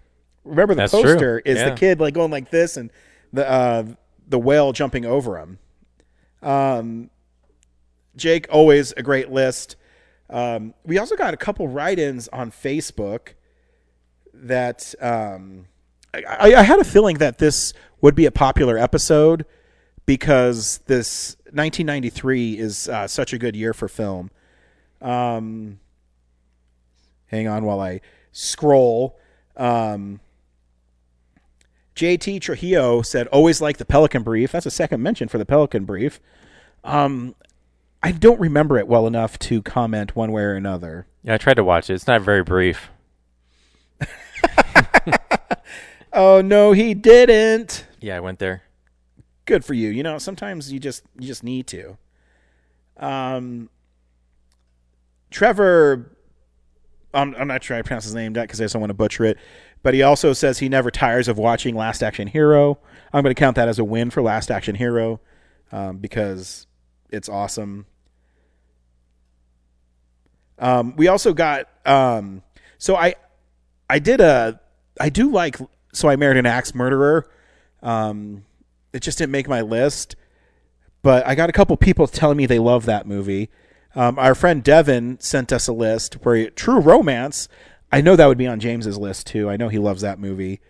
Dave, Cool Runnings, The Piano makes a appearance. Miss Doubtfire, So I Married an Axe Murderer, Tombstone, Wayne's World 2. I do like Wayne's World 2, and it's also really silly. The Nightmare Before Christmas and Dazed and Confused. That's a good list there, Devin. I'm down with the movies on your list.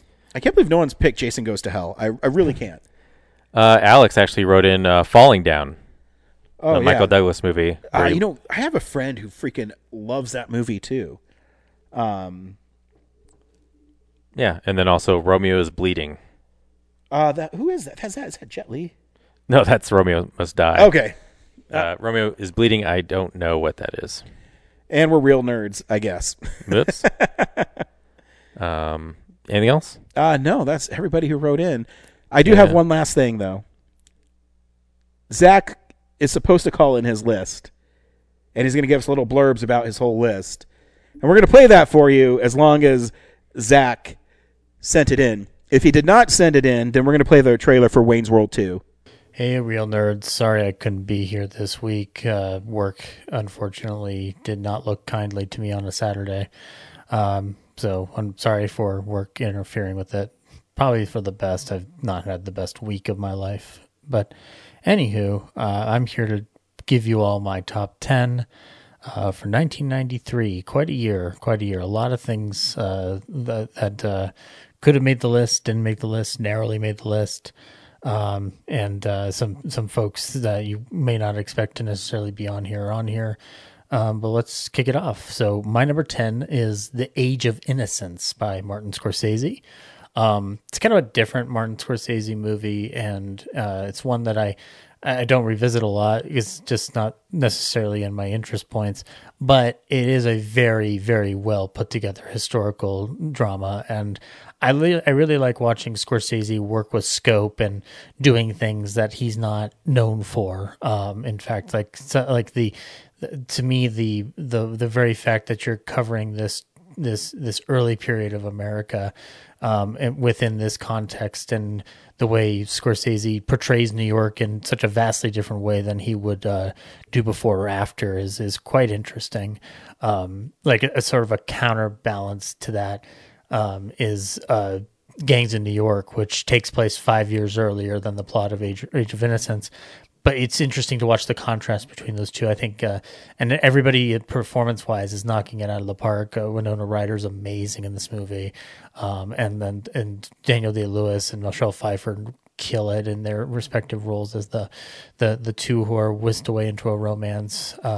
So yeah, if you want to try a Scorsese movie that's a little different, I would give this a go. So now my number 9 is I think it's a film that a lot of people have seen, possibly through school, because that's how I saw it for the first time, which is Swing Kids, from 1993, directed by Thomas Carter. This is a group of kids living in Nazi Germany who engage in listening to swing music, which is banned by the Nazi regime, and it's a very brutally honest film about that period that centers itself around youth and really kind of shows you the tightening grip that the Nazi menace had over Germany, and consequently what it does to the lives of these kids.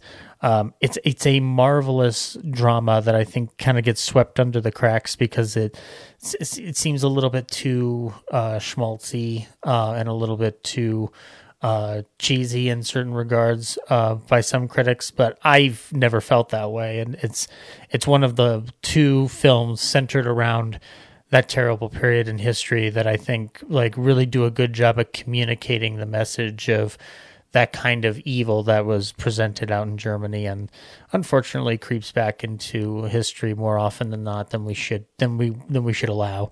But yeah, if you are looking for an interesting film about that period in time, Swing Kids is actually a very good choice to put forth before your eyes. Go in with a comfort level, but I think you'll be surprised at how well put together it is.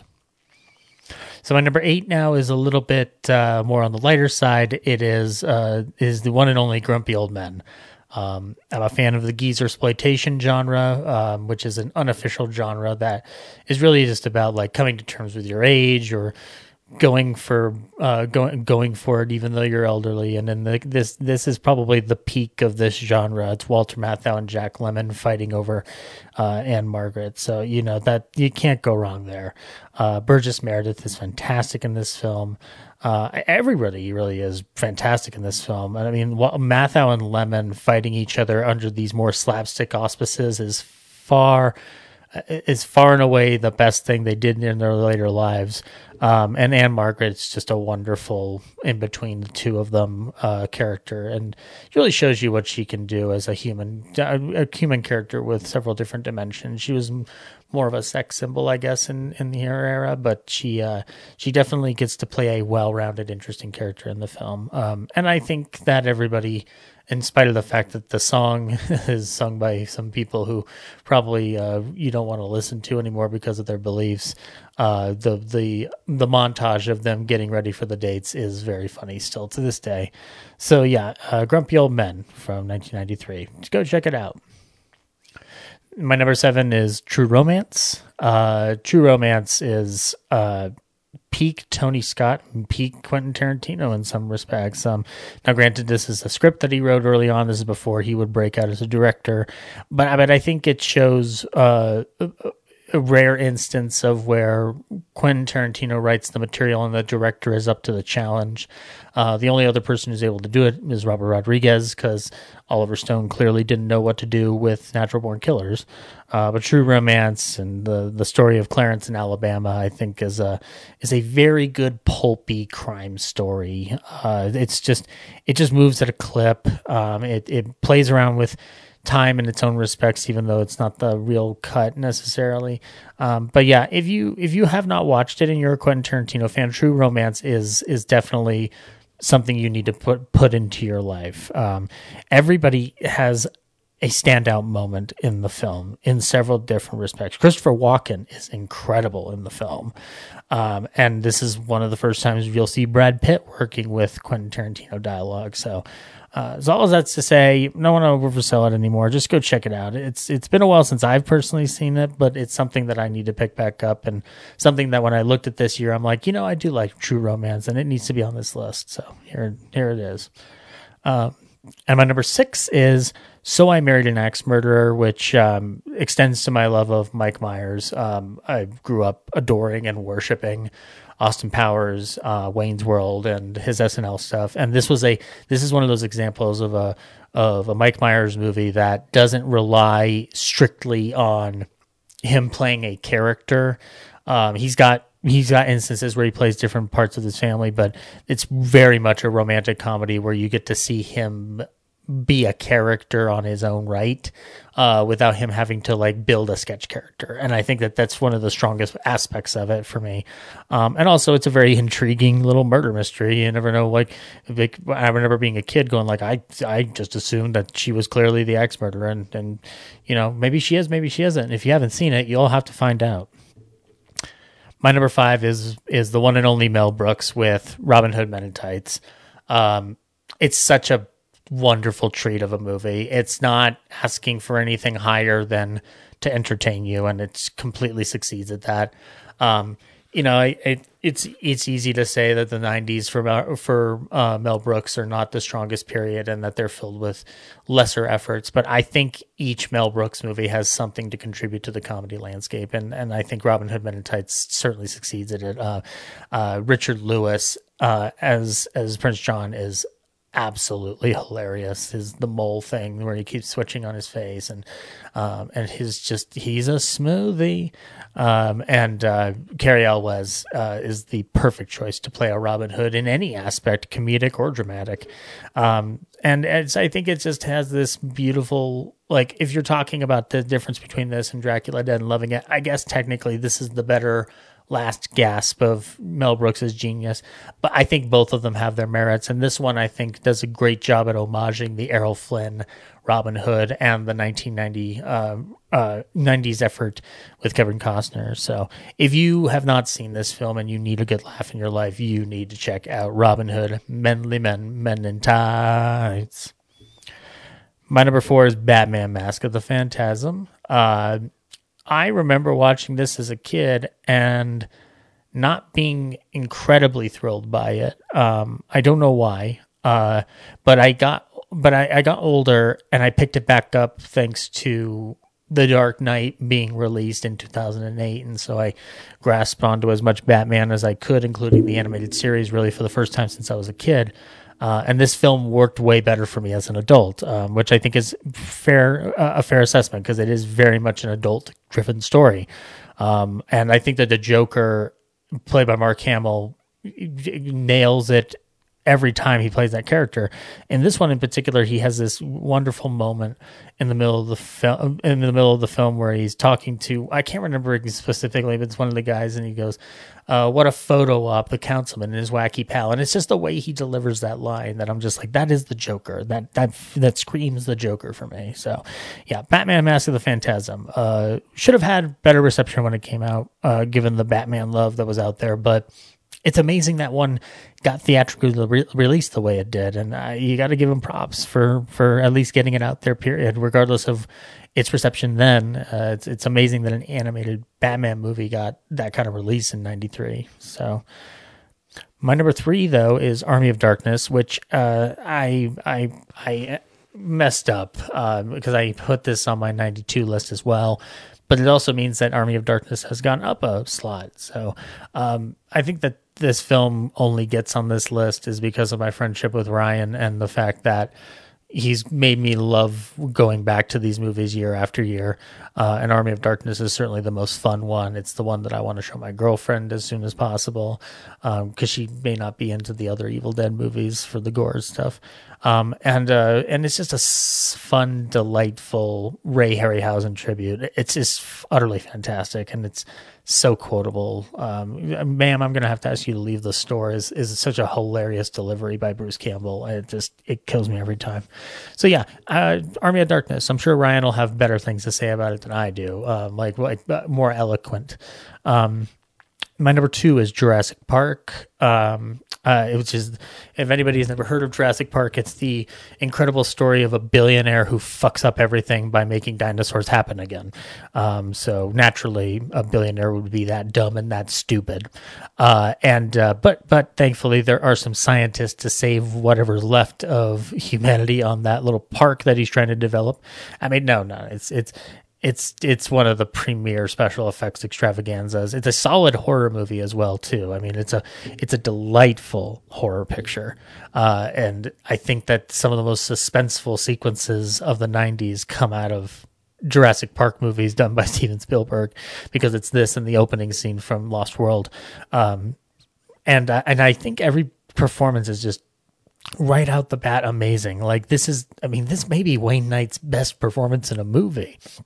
And you've got Richard Attenborough. I kid the billionaire aspect, but Richard Attenborough's character is so fascinating because of how fixated he is on making this thing work, and just watching him slowly realize that it's a problem. And in a lot of ways, it makes it better if this is the only movie that was ever made and that they never made any sequels, because his character progression makes better sense.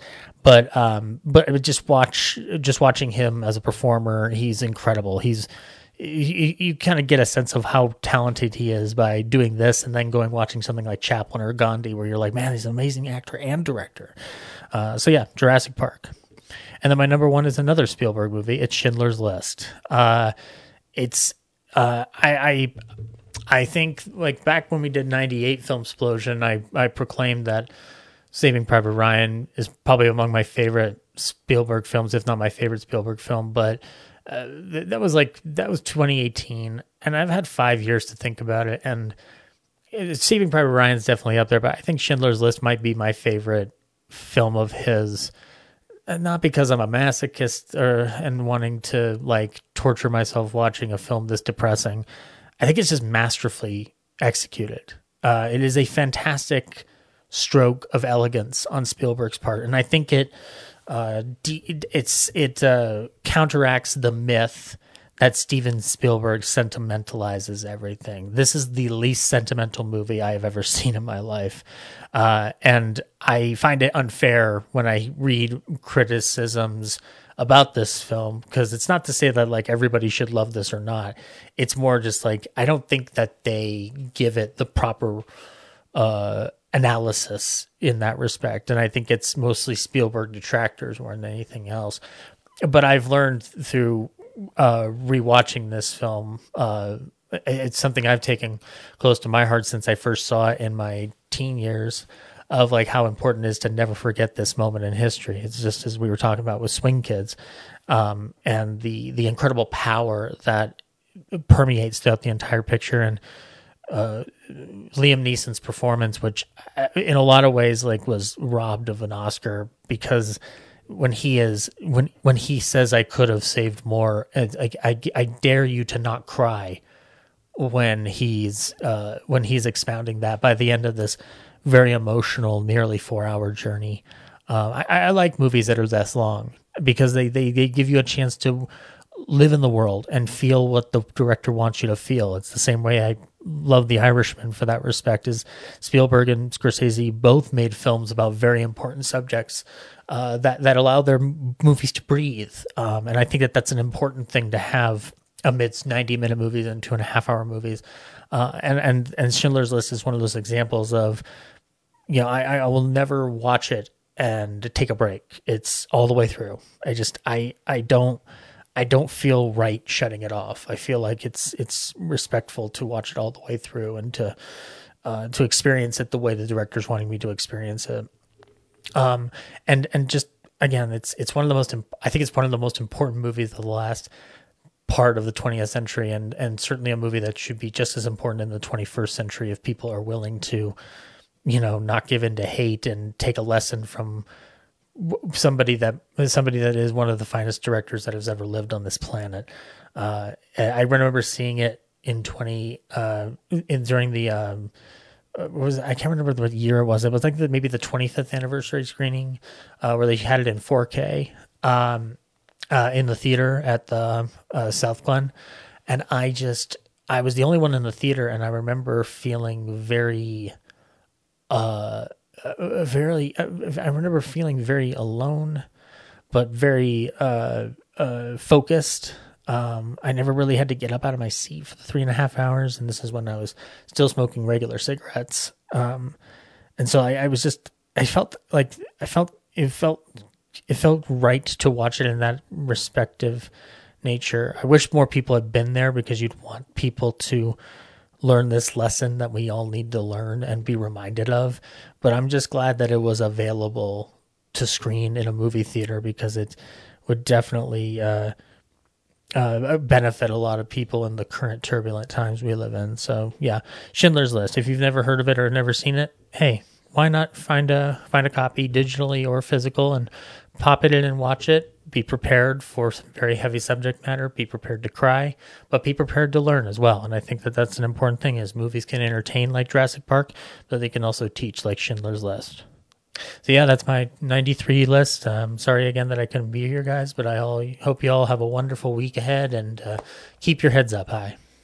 All right. I just picked some random movie from 1993 that I really like. I was going to say, you could have picked so many other options, two of which are Van Damme movies that I didn't have on my list. Like Hard Target was from this year. I do like Hard Target. I know. It's tough to keep off. Nowhere to Run is the other Van Damme one. We already talked about Mrs. Doubtfire and Tombstone. Robin Hood Men in Tights. Oh, that's a good fun one, too. It's on someone else's list who may or may not write in. Unlike Dave, most Robin Hoods, I can speak with an English accent. He's good. That's in the trailer. He's good. RoboCop 3 is also terrible in a Super Mario Brothers way. Yeah. But I still like it. I own the collector's edition from Scream Factory, because I think I have to. And then Dave is like a forgotten presidential classic that I really enjoyed. It was on a couple people's lists. So yeah. Thanks for listening, everybody. Next week is Fast X, but I without the rock in it, I know there's no incentive for you to see it, but it is the tentpole for the week. So we'll see it. I mean, it has to be better than the last one, right? Sure. Is this on? Was the last one a good one? I don't remember. Remember they had Charlize Theron in like a clear plastic cell, and the whole time I was like, how'd she go to the bathroom? Where does she eat? Where does she sleep? Yep. They don't. It's interesting when you chart the evolution of that series, where it started as street racing, and now I don't even know what it's about. Super convoluted. But Brie Larson's in it, and Jason Momoa, so yeah. And I like Brie Larson a lot. See what they add to it. Thanks for listening. Just so you know, in a couple months, we'll do 2003. Because we got a ton of summer movies to tackle. Yep. So we'll get done with the summer, and then we'll have 3 Filmsplosions back to back to back. Because we have 2003 and then 2013. And then 20... It's already fucking May. Here it goes by so fast. I know. We got to start finishing our documentary and getting ready for Fan Expo. Which we have a booth for. Maybe a program to do there. We'll see. Yeah, we'll see if they approve it. I mean, it's going to be interesting if they approve it because it's just called fuck. But it's PHUCK, so I think we'll be good. Yeah. Come listen to us fuck in room 718 or whatever. Yeah. Thanks for listening. We'll see you at the movies. Bye. I'm telling you all, it's a Filmsplosion! Filmsplosion! Thanks for listening to Real Nerds Podcast, a Nebulous Visions production. Stream or download episodes, read articles at realnerdspodcast.com. Stream us on Apple or Google Podcast, Stitcher, Spotify, or iHeartRadio. Follow us on Facebook, Real Nerds Podcast. Twitter and Instagram at Real Nerds. Watch us on YouTube, Real Nerds Podcast. Email us at realnerds@gmail.com. Call us at 720-6nerds5. Thank you to Sparks Mandrill, Mike at Plan 9 Studios, and Bolognium for all of our groovy theme songs. And that's how you fucking do it.